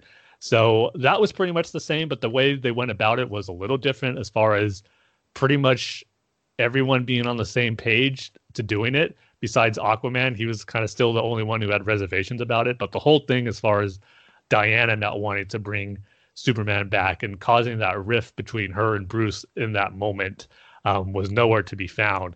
And then Bruce kind of having his contingency plan as far as him being the one to bring Lois and have Lois as a backup to snap Superman out of it in case he shouldn't be himself when he was resurrected. All that aspect of it was gone. And I didn't mind missing that stuff from the theatrical cut. It's this all flowed. I felt worked pretty nicely as far as their motivations for wanting to get Superman back. There were still some reservations, but not so much so that caused the rift between the team. And it was just kind of, I guess, another added plot that wasn't needed. The whole Wonder Woman and Bruce dynamic in this already long movie that would have to been resolved with some more time. So that was one thing I didn't really miss from the theatrical cut, and how they just needed to bring Superman back, and they had to do what they had to do and worry about the potential consequences later on. But obviously another big thing that was shown in the resurrection of Superman, and little more seeds being planted as far as potential stories for the sequels, as far as that once Victor gets connected with the mother box, him getting that vision and premonition of the potential warning that the ship is giving them to not do this and resurrect Superman with the mother box, where we get the glimpses of Darkseid invading Earth. We see the death of Wonder Woman, her with Darkseid's Armada invasion as the Amazons are burying Diana. And then we see Darkseid in Atlantis, like, killing Aquaman and using his Omega beam on a Atlantean soldier, which looked awesome. And then the big one, this was something I remember reading about as far as potential plans, or as far as where the stories and sequels could go. But the fact that part of it was actually filmed kind of blew my mind when I saw it, seeing Superman in the Batcave. And I didn't realize this the first time I saw it, but in the Batcave holding pretty much a dead, charred body of Lois Lane. And we see Darkseid kind of consoling him. We see him put his hand on the shoulder, and thus the setting up the stage for the nightmare sequence that we saw in BVS, and what we see at the end of this movie and the epilogue of how all that started. And I remember reading that and just thinking, man, are they actually going to do this? And is that where the sequels are going to go? And honestly, it's probably not something high on my list that I want to see if there were to be any potential sequels to the story to go, because it has something that we have seen pretty recently in Superman stories. I mean, it's pretty much the basis of the whole point of Superman kind of going evil in Injustice, the Injustice games and the Injustice comics. So it's not something that we haven't seen before. We haven't seen in a movie necessarily, but it's not a story point that's pretty high on my list to see in Justice League sequels. I think they could do some cool stuff with it, but I rather just be focused on Darkseid invading Earth and have the Justice League go up against him is what I'd rather see, more than Superman going evil and then the Justice League having to take him down. Because you're just kind of then reharkening story beats to what we already saw in BVS, that obviously Batman trying to take down Superman for the potential of being evil. And this movie showed that we kind of moved past that. So if they went in that direction, they'd kind of be retreading that same story beat. So I'm kind of 50-50 on that, where the direction of going for a potential sequel. I think it could be cool and make for an interesting story, but it's not pretty high on my list as far as something I'd want to see explored more in a future Justice League movies. Again, and that's all if we ever get sequels. So it might even be a mute point, but it's still cool that they were able to, Zack Snyder got to plant the seeds here anyway to kind of have that potential be the course of where things could head with this as far as resurrecting Superman. So that was a big addition to seeing it. But yeah, so the whole resurrection of Superman I thought was definitely done more better here than in the theatrical cut. We got a little more action in that fight with Superman against the League, which is just, it was awesome in the theatrical cut, but it's even better here. His quick fight with Flash was really cool here, and having a few more moments, him going up against Cyborg, Aquaman, and Flash before he fights Wonder Woman, before finally seeing Batman. And even his encounter with Batman was cool here, to see him firing his beams and Batman using the Kryptonian ship technology he established on his gauntlets to dodge it. It was great. So yeah, so that leads to the big end battle sequence, and it was an enjoyable one in the theatrical cut, and I liked Superman's return in the theatrical cut as well. But man, this one just takes it on a whole nother level as far as being a true epic final battle sequence that a Justice League movie deserves. Because as cool as the theatrical one was, it didn't felt as a grand a scale as I think a Justice League movie should be. And this one definitely remedied that. It was longer, and each character got their moments to shine in this final battle. beginning with Batman taking down the tower. Again, talking about how Batman just using what he has, the bat plane, or I should say the Fox, I think it was called, and the Batmobile, obviously, taking down Parademons, taking down the towers, gaining the team entry into Steppenwolf's lair there. So Batman did his part. Aquaman and Wonder Woman were kind of the ones who are going to be, like, I guess, the defenders and the brutes to fight the enemies to keep Steppenwolf occupied as Victor does his mission to try to connect with the Mother Box. And the biggest change from the theatrical to the Snyder Cut version of the final battle is what Flash had to do. And boy, I really, really loved what Flash had to do in this sequence as far as gaining speed, generating enough in the Speed Force to light a charge to have Victor be able to connect with a Mother Box. It just gave him a really important role to do in this final battle that he necessarily didn't have in the theatrical cut. And besides saving that family who was nowhere to be seen in this version, and just kind of to be that and do what he can to fight parademons. But he just had such an important role here. And then the return of Superman, his entry here was just so cool. He didn't have that cheesy line like he did in the theatrical cut where he goes, I'm a fan of truth, but I'm a bigger fan of justice. You got to get that justice word in there because it's the Justice League movie. So that cheesy little bit of dialogue was gone, and just his entrance as far as getting in the way of Steppenwolf's axe from hitting Cyborg and just being nothing to him as an attack, not even a dent on his new black suit. And just how he just casually says, not impressed, and blows his ice breath on his axe and just breaks it and just goes all out on Steppenwolf. A lot of the same shots were used from the theatrical cut in this one, which I like, but we got some even more cool shots of Superman in action here. Man, I just love the way he just goes all out on Steppenwolf here too. And another thing that I really loved about this final battle sequence is the music. Junkie XL is back to score this movie, and certain music choices weren't my favorite, but the great ones far outweighed one that really didn't jive with me as I was watching the movie. But this whole sequence, the final battle, and this is going from someone who is excited to hear the classic Superman theme and the classic Batman theme in the theatrical cut of Justice League when Danny Elfman was doing the music.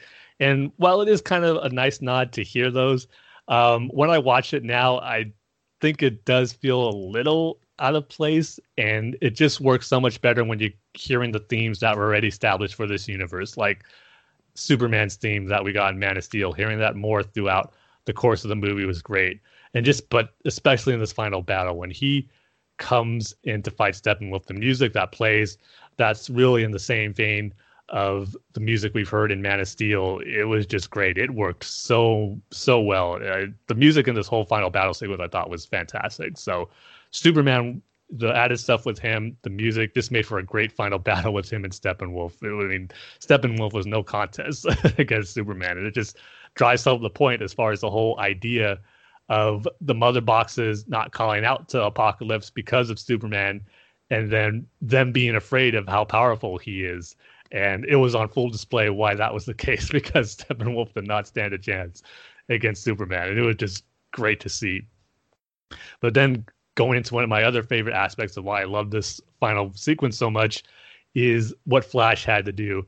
And obviously he didn't get to do what he needed to do right off the bat as initially planned, because he got shot by a parademon by his blaster and had to heal up a bit. And that delay caused Victor not to connect with the Mother Box before it was too late, before they joined, and it caused the massive blast and the destruction and the arrival of Darkseid that they were trying to avoid, and pretty much wiped everyone out except the Flash. And I just loved how he was pretty much phasing himself through that energy blast, making him survive and not succumb to that. It was just great visually and just a great use of Flash's powers. And then just Barry really going all in, just, as he says, run as fast as he never has before, faster than the speed of light, to, as he says, break the rule and kind of turn back time a little bit to save everyone and save the world pretty much. And I just visually loved how it looked. Again, the music, I loved this piece of music that was playing here. It just really set the mood and tone for what Barry had to do in this final attempt in trying to avoid the inevitable, or not the inevitable, but avoid what they were trying to set out to refrain from happening with the invasion of Darkseid and the unity of the mother boxes. And just, it really set the tone of how important, what a big deal, what a big step this was for Barry to do something that he never had to do. And just thinking back to his father, as far as trying to prove himself to be the best of the best, as he says. It's all that great stuff, and which is why we get those moments with him and his father. I really enjoyed, and just setting up his character for this big moment that he had here. Just what an important role he played in this that he didn't necessarily have in the theatrical cut. I just thought was fantastic. And then seeing him go reverse time, I liked how visually it looked. He was turning back time, but yet he was moving forward. We see him run forward, but we're seeing time and everything that was destroyed get put back into place. I just visually, I thought it looked really cool. It's that really unique too for stuff we've seen with super speed powers, because we've seen a lot of those now between Quicksilver and the X-Men and Avengers movies, the Flash TV show.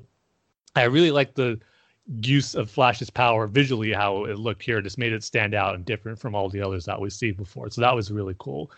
And then we get Victor's big moment to shine here too. Again, I just love this final sequence because everyone had their moment to shine. And Victor connecting to the mother boxes and being tempted by the mother box to prevent him from separating them, kind of trying to tell Victor he could have a normal life here within the mother box. And as his mother calls him a broken boy, and then the great bit of dialogue here from him, just really accepting who he is and his situation now, where he just goes, I'm not broken and I'm not alone, and just not giving into that temptation and realizing his purpose here and just what he can do with the abilities he now has, and separating or getting rid of that mother box versions of his parents there, and just separating it, and then breaking out of kind of that illusion of temptation for him to not separate it. And then you see him call out to Superman to fully separate the mother boxes and stop the unity. So that was a great moment for him. But then you get to one of my other, just might be my favorite moment of the sequence. And it's really just coming from pure being a DC fanboy here, because the moment Darkseid, we see that boom tube portal open, and we get the visual of Darkseid, Desaad, and even Granny Goodness, which was cool to see, just all staring and seeing the action that was on display here, seeing what was going down with the Justice League against Steppenwolf. And this was really cool to see, because this is something I actually remember reading, and I think seeing some storyboards of how this was Zack Snyder's original intended ending for this action sequence. And I just remember thinking, oh man, how cool would it have been to actually see that Darkseid was watching this fight, and then they actually see each other, compared to just Steppenwolf being attacked and killed by parademons and being teleported back to Apocalypse or wherever he was going. Compared to this, that was so anticlimactic. I loved how this scene played out. The way Steppenwolf gets taken out here, man, it was brutal, but it's still a cool way to see the heroes of the power of their abilities they showed on here. Where, I mean, he gets stabbed with the chest with Aquaman's trident. Superman goes to punch him back into the boom tube, into Apocalypse, but Wonder Woman, being the warrior that she is, just chops off his head before his body makes it into the boom tube back to Apocalypse. So, but even the visual of his head rolling through the boom tube into Apocalypse, but you see it land at Darkseid's feet, and he just smashes it with his foot, showing his frustration and annoyance at Steppenwolf's failure. And I just tweeted this out not too long ago. This movie has a lot of great, beautiful shots, but one of my favorites might be one of the more simple ones. Again, just because of just me being a DC fanboy and finally seeing this on screen for the first time, of just Darkseid. You see the back of Darkseid looking through the boom tube, and he's staring at Superman, Wonder Woman, Aquaman, Batman, the Flash, Cyborg, the heroes of the Justice League, staring down against Darkseid, and just knowing of the potential of what that sets up and what it represents. The greatest heroes of the DC universe, minus Green Lantern, and the greatest villain of the DC universe, setting up that inevitable showdown that they were going to have. And that was one of the instances where I thought, this is one of the things I was afraid of with the Snyder Cut, getting me so excited for a potential setup of what we could see if the story continues, but how likely that's not going to happen. So it was just awesome to see, again, just going back to how much I love the stuff they did with Darkseid and setting up Apocalypse. And again, just hearing Darkseid's voice was cool too. And no one's ever going to top Michael Ironside as the voice of Darkseid. I mean, his voices of Darkseid is right up there as being iconic with Kevin Conroy's Batman and Mark Hamill's Joker. Ironside's fantastic and amazing as Darkseid, but the voice they got here for Darkseid was really cool too. It felt perfect for this version of a live-action Darkseid that we're getting here, and just hearing him say words like the anti-life equation being his greatest prize, and just going back to all that Fourth World lore that I love so much, and just saying how without the mother boxes, they're going to have to invade the old ways and prepare the Armada. Just getting you excited for, again, the stuff they set up for Darkseid eventually going up against the Justice League, which is one of the big comic book fantasies that I need to see in live action at some point. We got Darkseid in here yet, which was awesome, but still we need to see him go up against the Justice League. That's like my one comic book movie checklist that I haven't been able to check off just yet. So again, we'll see what happens moving forward, but I just love the setup that they've built here, and just all those things encompass to, in my opinion, what was a great final battle sequence that the Justice League in the first movie deserved. I loved it so much, and is one of my favorite comic book movie sequences. It's already up there as one of my favorites. I just thought it was just a great job of showing all the characters doing what they need to do, their powers on display, bringing in, again, establishing that DC lore that I love with Darkseid. The music was great, so I just love this final battle sequence so much. I thought it was great. And then you move on to the epilogue, where it has a lot of stuff that we saw at the end of the theatrical cut. But instead of we're seeing Lois Lane in the piece she wrote for the Daily Planet and her voiceover, this is with Victor's father, Silas Stone, that recording he left for Victor, that Victor smashed up before he got to hear what Silas was going to tell him as a father instead of a scientist. And he repairs the machine, he plays the tape, and we hear Silas Stone tell Victor, actually how much he loves him, how proud he is, and just what he can do and accomplish, and just establishing that, kind of applying that to all the heroes moving forward in the scenario. So we got the great moments like Bruce and Diana and Alfred setting up the Hall of Justice in Wayne Manor with the great line of 6 chairs, but room for more. And then one of my favorite Bruce and Clark moments where Bruce tells them how he bought the bank to get the farm back. I'm glad that was in there as the kind of their final conversation between those two.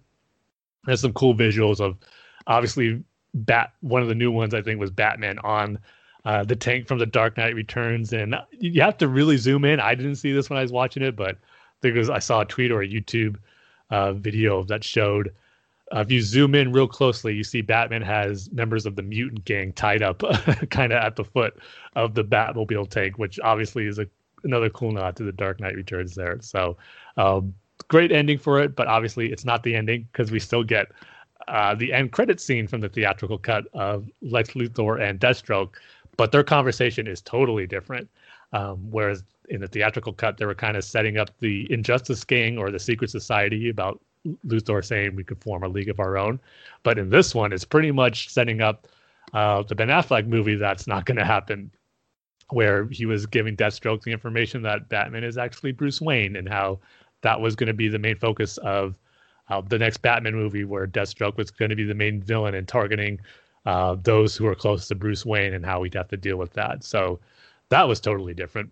But then we get to, obviously, the new scene shot for this, the new Nightmare sequence with Deathstroke back, and obviously Mara, Cyborg, The Flash, and as you already mentioned, Dane, Jared Leto's Joker. And I was excited to see this because one thing we haven't gotten was Ben Affleck's Batman interaction with Jared Leto's Joker. And I think it's cool that Zack Snyder realized that and kind of wanted to get that moment in there. If this is indeed the last time we're going to see these characters in this universe, he at least wanted to establish and get one Joker Batman scene in here. So it was cool that he recognized that and gave that to the fans to have. And yeah, I really enjoyed it.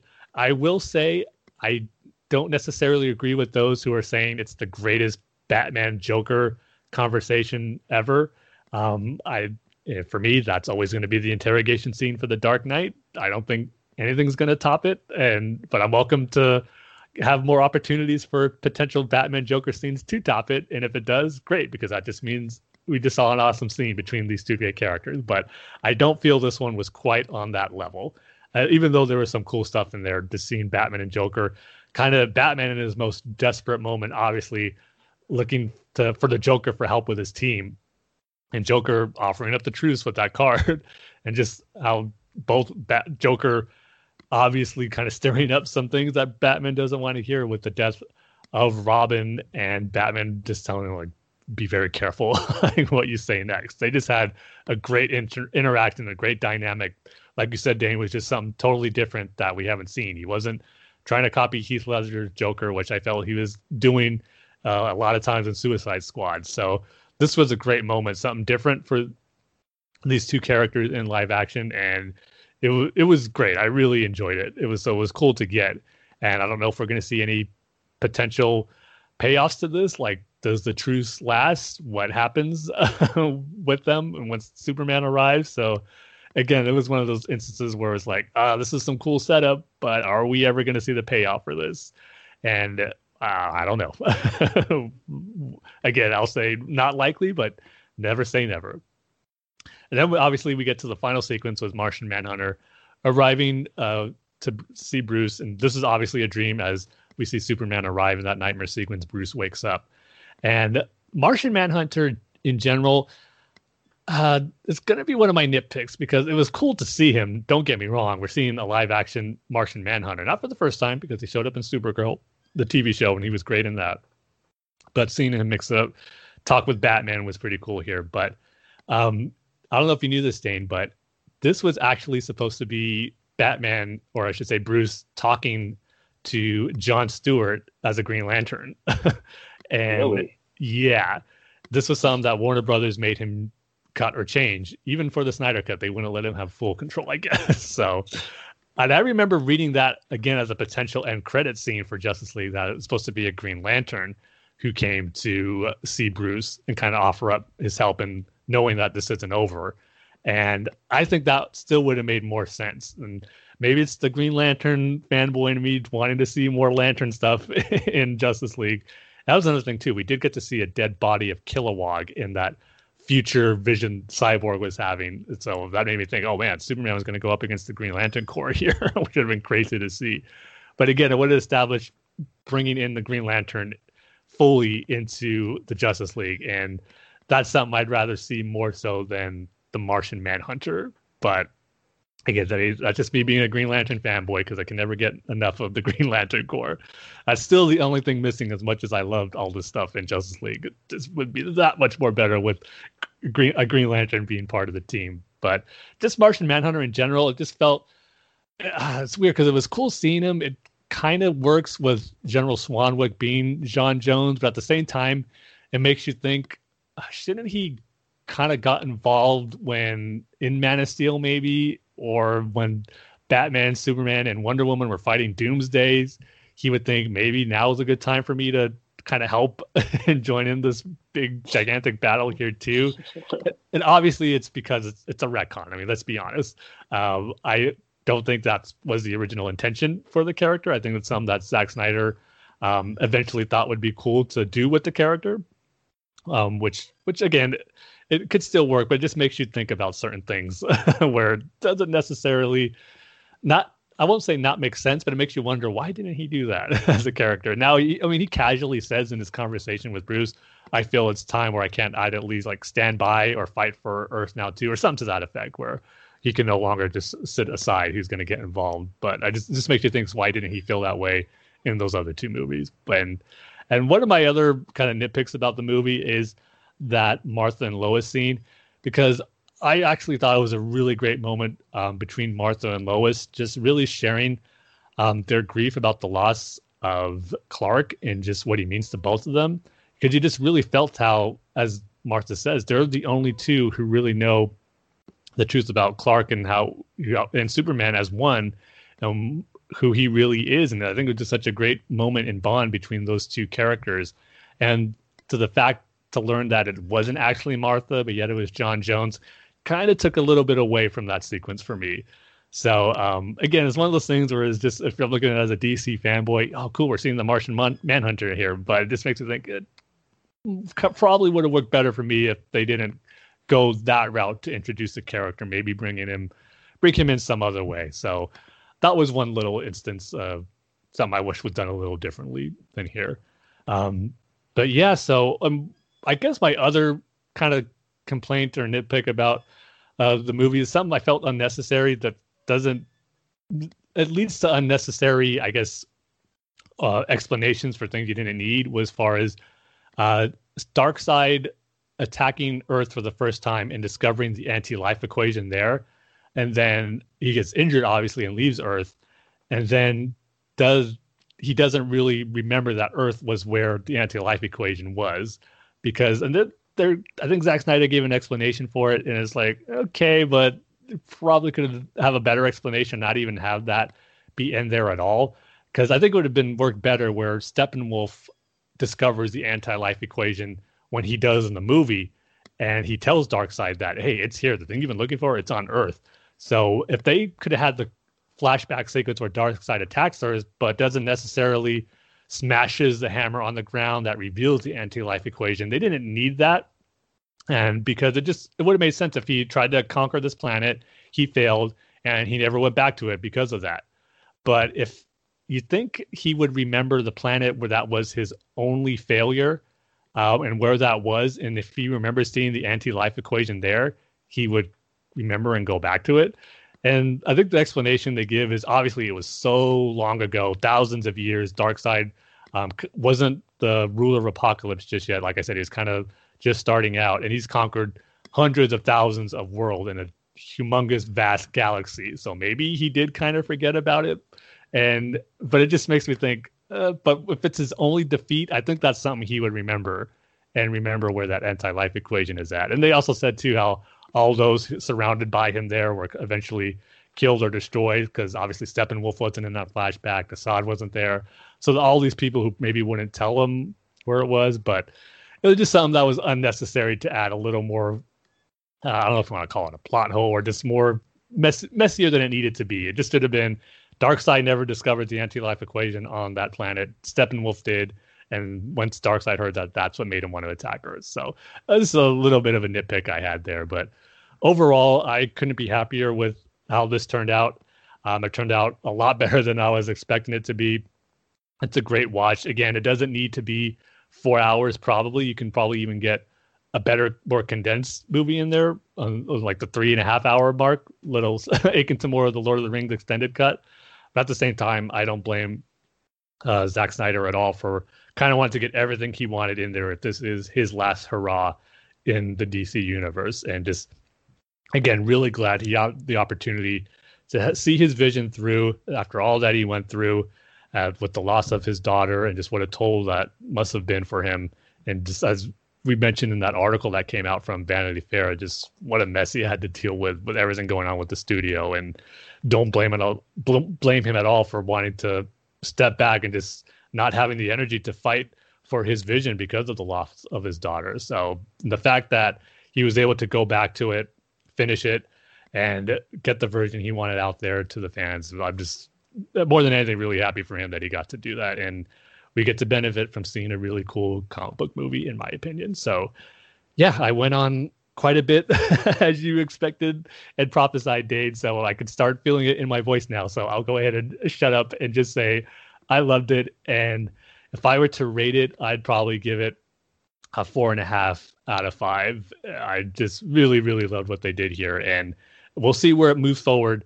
If we're going to get more of this story, we'll see if it's, I've heard kind of fans wishing maybe it's, if we can't get a live action sequel, do it in an animated form, like a high-end CG or traditional animated movie form, comic book storylines, which I could see happening if nothing works out for the movie to continue as a live action movie. I think they're probably wanting the story to continue somehow. And not going to lie, as cool as it would be to get a comic or an animated continuation of it, there's going to be a part of me that will be disappointed where all this got set up. As I mentioned, the excitement I had for the potential Darkseid Justice League standoff, to have it only kind of go back a little bit, being a comic book form or being an animated movie, which we've seen tons of times now. There will be a sense of disappointment, I'm not going to lie. So we'll see what happens. But in the end, just glad that Zack Snyder's version of Justice League saw the light of day and we all get to see it now. So didn't think this day was going to come, but it's here. And I'm glad I enjoyed it as much as I did. So yeah, definitely a really great time for DC comic book fans to see this version. If they enjoyed this universe already, I think they got to see the ultimate culmination of that. And for those who maybe weren't the biggest fans of it, I think this one's definitely getting a better reaction than obviously the theatrical cut got. So it just makes you think, well, we don't have to rehash the whole story, but it just makes you think that they should have just let Zack Snyder complete his vision for the theatrical cut and not try to save face or try to do what they felt being the studio would be the better product for casual audiences to see, because this one is being enjoyed by more people than the theatrical cut ever was and probably ever will be. So yeah, so that's my thoughts on Zack Snyder's Justice League. You sure, Tim? Is that everything? I'm pretty sure for now. Okay. We'll see what happens on the next episode. If I were to rate it, I'd give it a 2 out of 5. It's good as an action movie, but I just wish, like I said, the themes were a little more cohesive.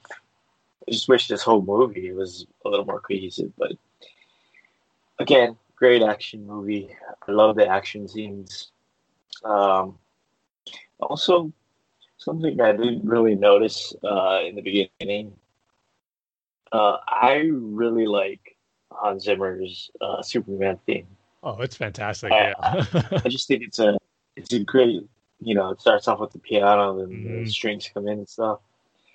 Yeah, I really like that. Yeah, I mean, it's like you didn't realize how much you missed it in the theatrical cut until you realize it wasn't there, and then when you hear it a lot more in this one, it's like, it's so good. It's like going back home to this Superman theme now that just fits so well with this version of the character. Yeah. So yeah, I guess that's it for this episode. Yep. Episode honestly never thought would happen. Reviewing the Zack Snyder Snyder cut of Justice League. If you asked me this 2 years ago, I've been like, I don't think that's gonna happen. Just go over to BatmanUniverse.net, Facebook.com/BatmanUniverse, Tim's Twitter handle is @TimG311. My Twitter handles at DaneSaysBanana, reading reviews on iTunes, and email the show at batfanswithoutpads@gmail.com. So with that, like we say at the end of every single episode, Tim. We love each and every one of you with all of our dark side anti-life equation hearts. We'll see you guys next time. See you next time, everybody.